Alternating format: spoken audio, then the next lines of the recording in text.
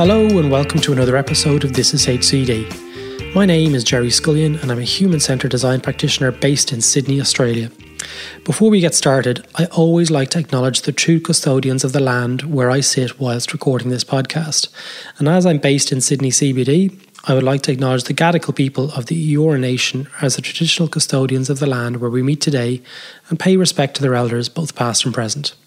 Greg Bernarda is a co-author of a very well-known book, and I wanted to say a design book, but it's not necessarily true and would be doing a disservice to it. The book is obviously called Value Proposition Design by Strategizer, something that most of us are probably familiar with. We caught up recently online, dialing Greg in from his home in Zurich to discuss a range of interesting topics, such as the 20th century mindset of businesses being exploitation versus the present and future mindset of organisations being innovation. We speak at length about the characteristics of each and what organisations who are still lingering in that exploitative phase can do to progress their organisations forward. We ask, is it possible to do both? What is innovation? And where does Greg see the role of design in both exploitative and innovative phases? Also joining on this episode was podcast friend and supporter Nick Coster, co-founder of Brainmates. I'm really happy and I was really excited to get Greg on the podcast, as I've been following Strategizer for years. So if I seem a little bit more excited in this episode, that's why. Anyway, let's jump straight into the call. All right, so today on the show we have the brilliant Greg Bernarda, who some of you might know of being co-author of the excellent Value Proposition Design book by Strategizer. This book has been adopted by many service designers and product managers and business designers around the world, so this will be familiar to some of the listeners today. Greg, delighted to have you on the This is HCD podcast. Thanks, Jerry. Happy to be here. Great. So let's kick off and tell us a little bit about yourself and what you do. Always a bit of a tricky thing. I read somewhere that if you struggle to describe what you're working on, it might mean that you're working on something interesting. So, that's often how I feel. Just because, I feel I'm interested in many things. In this whole space of innovation, which I work in, I feel touches on a lot of different things. But in a nutshell, where I come from is that I worked for 8 years at the World Economic Forum, the Davos Forum, in Switzerland. And, there was always an idea that I kind of fell in love there, which is to bring people together from different walks of life around the table and come up with a different, better solution together. So I kind of took that idea with me and I ran with it and started my own practice. And that's kind of what I do with organizations. So, it's innovation focused, but always with, the idea of facilitating a group of people to come together and come up with their own solution. So how would you describe your skill set as a practitioner? Yeah, so it's when we talk about designing, I think what I design is I help design strategy. So, understanding strategy is one part of the skill set. I also design a whole lot of experiences around learning and around inventing something new. So, that's a lot about understanding what gets people to come up with new stuff, to think about new ideas, to, bring ideas from different fields. I think that's kind of at the core of my skill set. I think, when you're working with a group of people, there's a whole lot of diplomacy and of listening as well. So I would kind of count that as part of my skill set. Today's topic is an absolutely massive one, Greg. And we've been speaking back and forth on email for a number of months about this. And as most organizations still largely live in the 20th century, in a world where the key currency for success has been exploitation. But in the 21st century, the name of the game is innovation. And those are two very different capabilities. And exploitation is about excelling at executing and scaling products and services in a largely known environment. Innovation is about navigating the unknown, exploring possibilities, and experimenting with new ways of creating value for people with ever-evolving needs. This sounds really close to what I do as a service designer and what Nick does as a product manager. And UXers that are also listening in, they do that as well. So I'm really excited to get into this. So tell us a little bit about where this came about and where this topic originated, Greg. I think it's just spending a lot of time with organizations. You kind of feel that there's two different worlds out there, right? I think a lot of people are talking about how, everything is changing and there's just massive transformation happening around the world. And I think you have one group of people or organizations that are leading this in different ways, and you can include the startups, the kind of, Silicon Valley type in there. But not only, I think that, there's a lot of things happening around the world that is just coming up with new stuff. And at the same time, you have traditional organizations, who've been used to do business and to do what they do in a particular way. And I think there seems to be a little bit of a difference in how these two groups of organizations operate. Traditional organizations a bit more, used to operating a business, exploiting a business, and these new players arriving and inventing something new. So being in this world of innovation. I think now we see that with time in the last 5-10 years, we see that divide is becoming even more pronounced, because I think you can kind of get by, 10, 15 years ago with a mindset where you were doing one thing and you were kind of executing on one business model. But more and more we see that innovation is touching every aspect of business and society. And so can't quite hide from that. And so there's a challenge there of transforming the practices of the traditional organizations into one that's, more fit for the kind of world we live in. So I'm keen to hear about what your thoughts are around innovation in itself. So what is innovation, and what are the behaviors that associated with innovation cultures? I think innovation is when new value hits the marketplace, right? So there's a lot of invention going on, in academia and also organizations. R&D is about invention, but innovation is when we actually solve customer problems, create new value, etc. And to do that, I think you need to be, we like to talk about two kinds of processes, that you can need to embrace. One is a process of searching, of exploring, right? Because when you live in the world of innovation, typically you don't know, or you have very limited certainty about what you're trying to do. You don't really know what your customers want. Maybe you don't even know who they are in the first place. Don't know what technology can do, what is the right product, business model, etc. So you have to engage into a process of searching for the right business model, customer problem, value proposition, product, services, etc. And then there is a process of, experimentation. And I think that's when you go out with your idea, with your prototype, you go out in the world and you try and validate or invalidate that the assumptions that you put into your ideas, your business model, product, services are the right ones. So I think these two things are essentially different from the whole world of, exploitation, which is a lot more kind of execution focused, focusing on making a big plan and then implementing. And Greg, I'm just curious, what do you think has been the big shift between that 20th century to the 21st century thinking? Is it purely the internet which has triggered that new opportunity, or is there something else behind that switch between exploitation and innovation as being the key driver for business? Yeah, I think it's a lot of things changing at the same time. I think internet and technology in general is one thing, but, customer preferences, I think people are changing a lot, right? There's just massive information and shift in behaviors going on all the time, partly because of the internet. The information that is available to consumers is now spreading more quickly around the world. People are getting educated. They're making different choices. So I think customer preferences and behaviors is a big thing as well. And with that, you have, something like regulation is changing. Every aspect of business, I think, is being accelerated, and partly through technology, but just partly because, more information is available to more people around the world. What are the signs of a business that's exploiting? Because I know in certain circumstances, you might have a business or a bank or a big organization that may believe that they're actually innovating when in fact, they might still be in the exploitation phase. Yeah. So I think one sign is if you think, what you're doing, you think again, who your customers are, what their problems are, what my product, my technology, etc. are. I think you might be kidding yourself, because by definition, if you are in a space of innovation, there's huge amount of uncertainty. And so it's uncomfortable.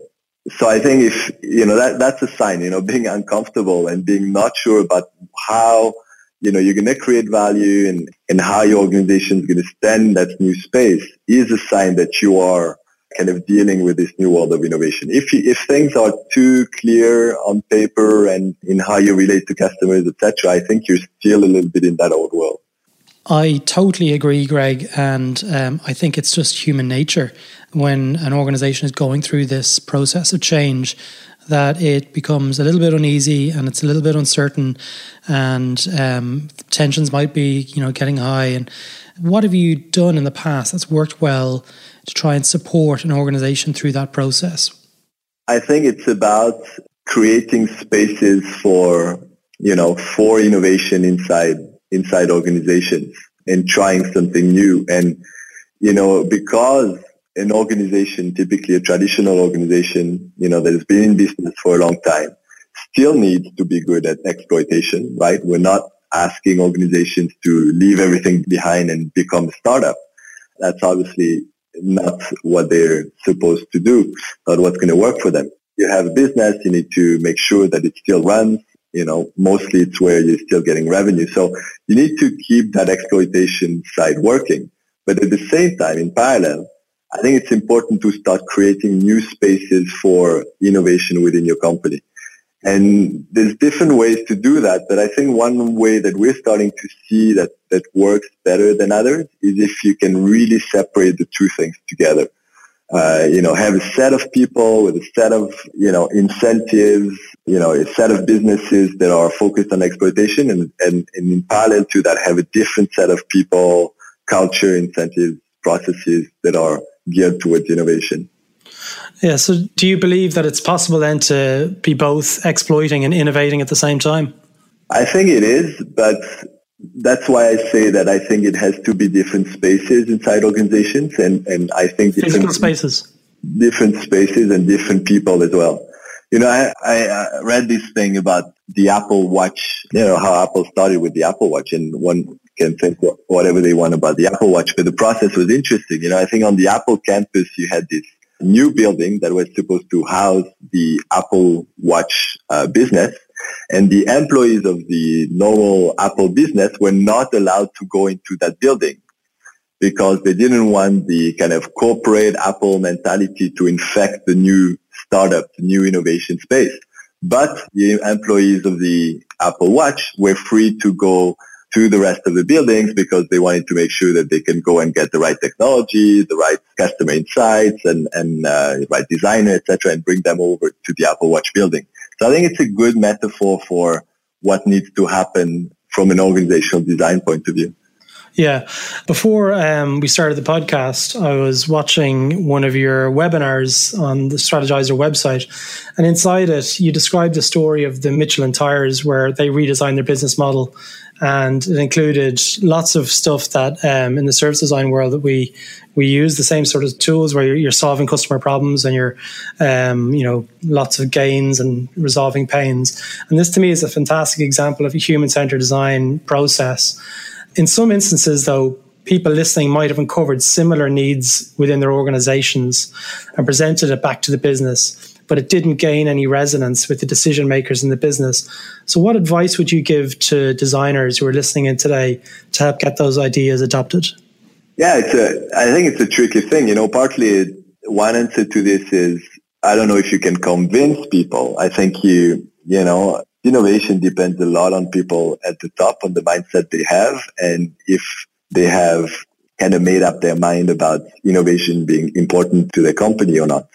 So it's a tricky thing to convince people about that. But I think, at least with what we do, there's a couple of things that I can mention that have worked, I think, or at least, start kind of going in that direction. One thing is, I think you have to meet people where they are, right? And I think the argument around, for example, understanding customers, right? It's a very basic argument that is important in the innovation process. It's not the whole innovation process, but it's an important one. And I think it's one that resonates with most people out there, even the ones that are not innovation-minded. And I think everywhere I've been, you have this thing of, oh yeah, we need to understand customers better. So starting with that, I think, is a good one. And the one other one that I feel has resonance more and more inside organization is the whole idea that, there's kind of this myth that innovation is very risky and very costly. And I think when you start employing the designer's toolbox and, kind of what we say around this whole thing around, exploration and experimentation, you realize that it doesn't have to be that way. It doesn't have to be risky and expensive. And in fact, your job as an innovator is to make that whole process, is to de-risk that process by doing the right thing and by making sure it goes faster and is not ultimately very costly for an organization. So I think that argument, kind of goes to the core of someone who's been kind of working in this exploitation world, right? Of making sure that it's not disrupting the business, it's not costly, and so on and so forth. Yeah, I totally agree, Greg, that it's the role of the innovator to put the C-level and the board and the leadership team at ease during that process. It can be a hard time for them. So in your experience, what have you done that has worked well to put them at ease? What I do a lot is tell stories, and especially if you can understand what are the references of the leaders inside these particular organizations. What are the heroes? Are people looking up to Apple, to Tesla, to maybe a local company? Can you tell a story that resonates of how that, hero organization has managed to shift and has managed to do what they do? So telling stories, I think, is important. And the other thing that I do is give people an experience of how easy it is to start with a new business. Start with this whole process of innovation. So, if I have 2 hours or even 1 hour with the leadership team, we can already get our hands a bit dirty in trying to play, with this process of innovation. And people realize that it can be a fun process, doesn't have to be so complicated. And, I think once they have this experience, it starts becoming something that they feel they can embrace a bit better. Okay, great. In a previous episode with Andy Pillane from Fjord and Simon McIntyre from the University of New South Wales, we discussed Is Education Broken? And I'm keen to hear your thoughts on what you feel the connection is between the educational process and how organisations innovate. Is there a connection? What are your thoughts?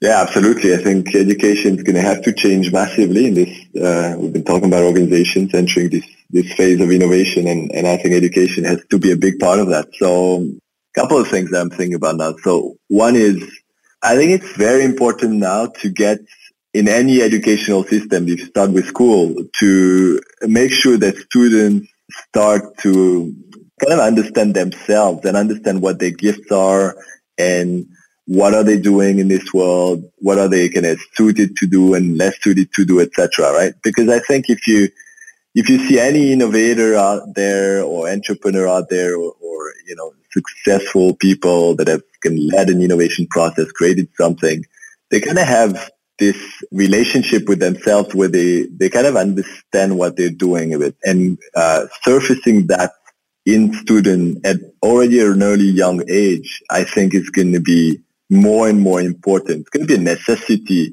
even I think, for employees moving forward, especially if you think even now on of what's going to happen with robots. We're going to automate a lot of things.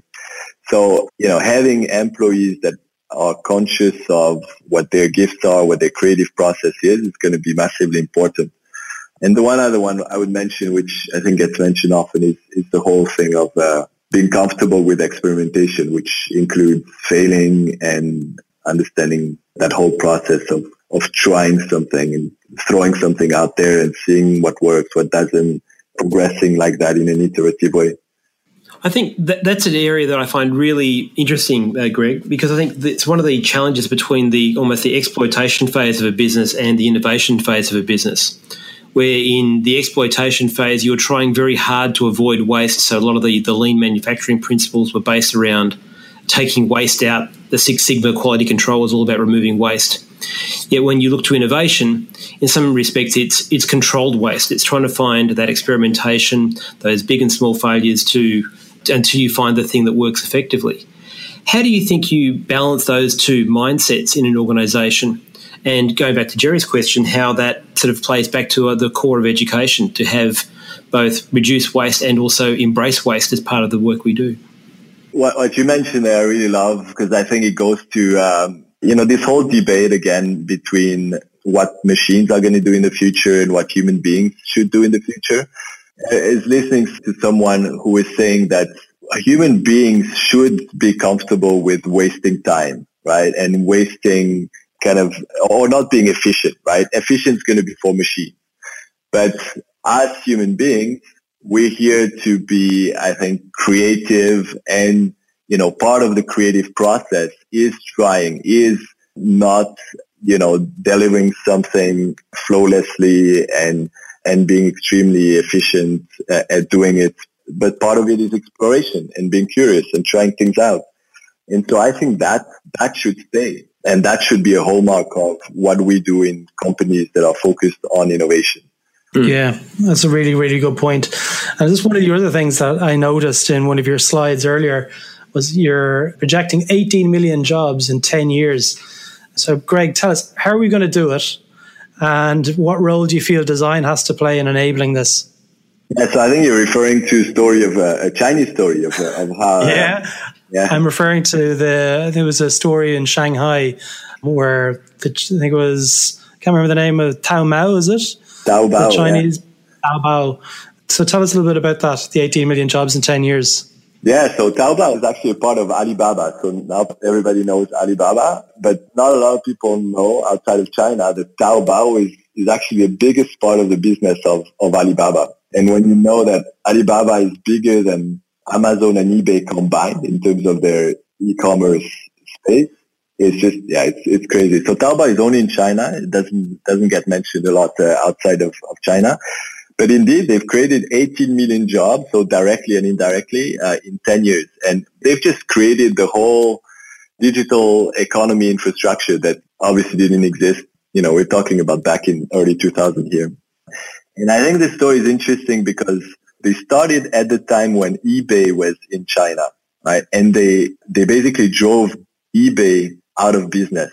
Yeah, eBay left China after Taobao started.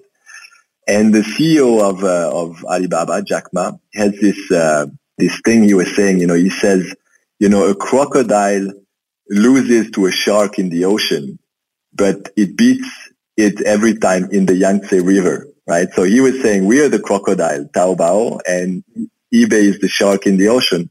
And if you look at what they've done, back to your question of how designers are gonna help us with that, Taobao did a bunch of things that made it better than eBay in China. One thing was, they made it free. They understood that there was a big obstacle. People didn't want to pay, so they made the whole thing free to start with.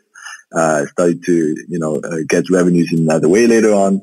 But they also did things like creating a messaging service because they understood that Chinese people wanted to talk, before doing a deal.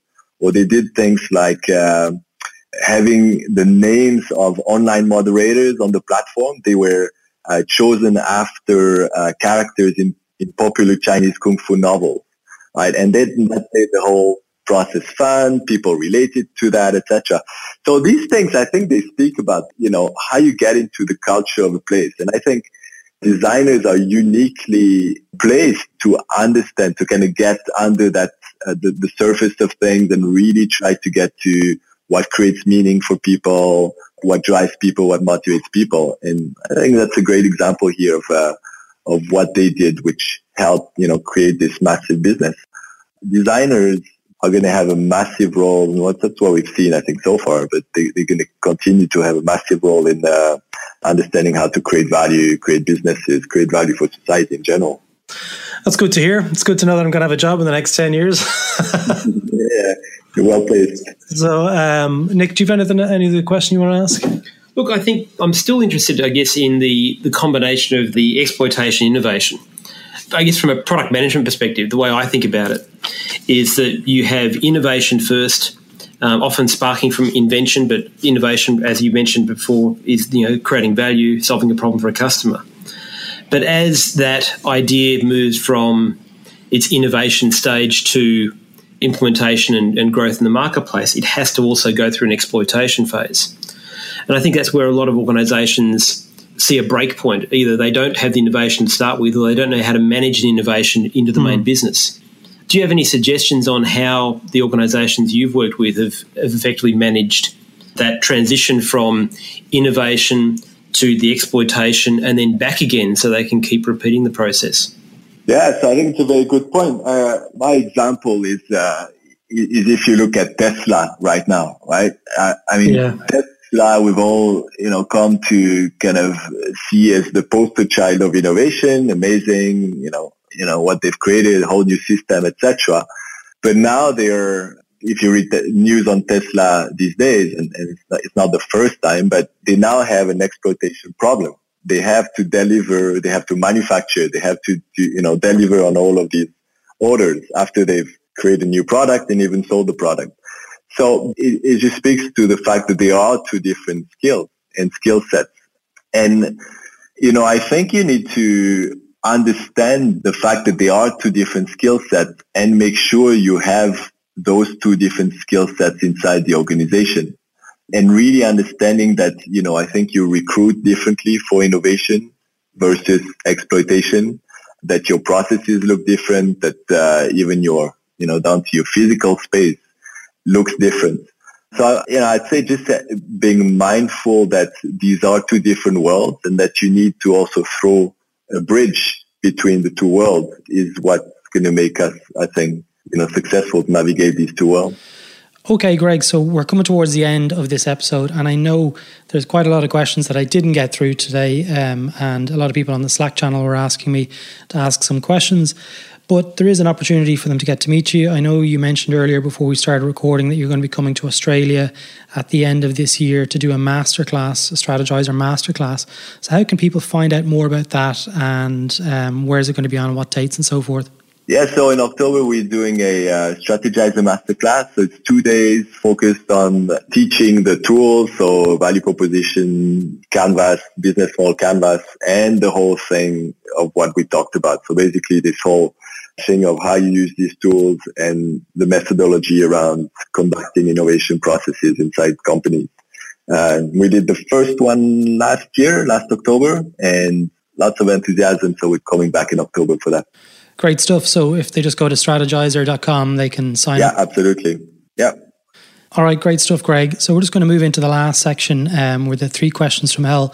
So I'm going to ask you the first question. What is the one professional skill that you wish you were better at? Yeah, I'll say a cheeky one, but, sitting at my desk and getting work done. And by that, I mean, I don't feel so well because I feel like I'm not the only one suffering from this, but everyone I know suffers a bit from procrastination when you have to start doing something, important. So actually doing it every day, I feel is a massively important skill that I'd like to do better, just sitting at your desk and doing your craft every day. Don't worry about that, Greg. I think procrastination, a little bit of it is healthy. So just the next question is, what is the one professional thing that you wish you were able to banish? This whole world of design thinking has come up and become very popular, which has been largely very great. But I feel there's a risk of, using this whole thing as a technique that is detached from the kind of the core principles and the value and the philosophy and, the meaning of it. And it becomes a bit of a commodity and people are using the tools. Everybody's doing design thinking, but I actually feel it's a very deep thing. It's a deep practice. And if you're going to lose the connection, you just use it as a tool or as a technique, then you lose the connection with why it's so important. So I'd love to banish just the use of tools without understanding why they're so important and the whole process that comes with it. Myself and Nick are nodding our heads. We're like those nodding dogs at the back of a car.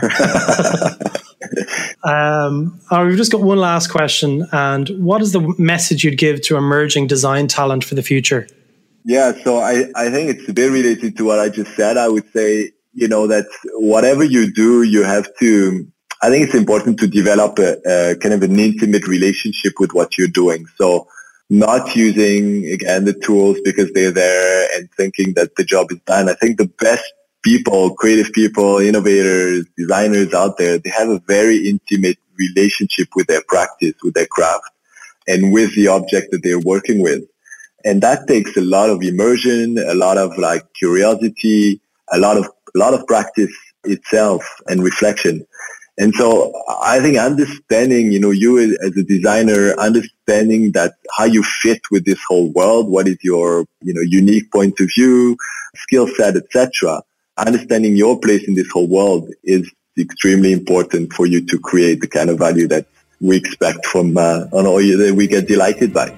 Yeah, absolutely brilliant. Greg, thank you so much for your time. So there you have it.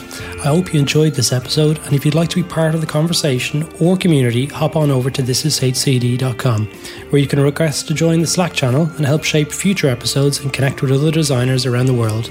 Thanks for listening, and see you next time.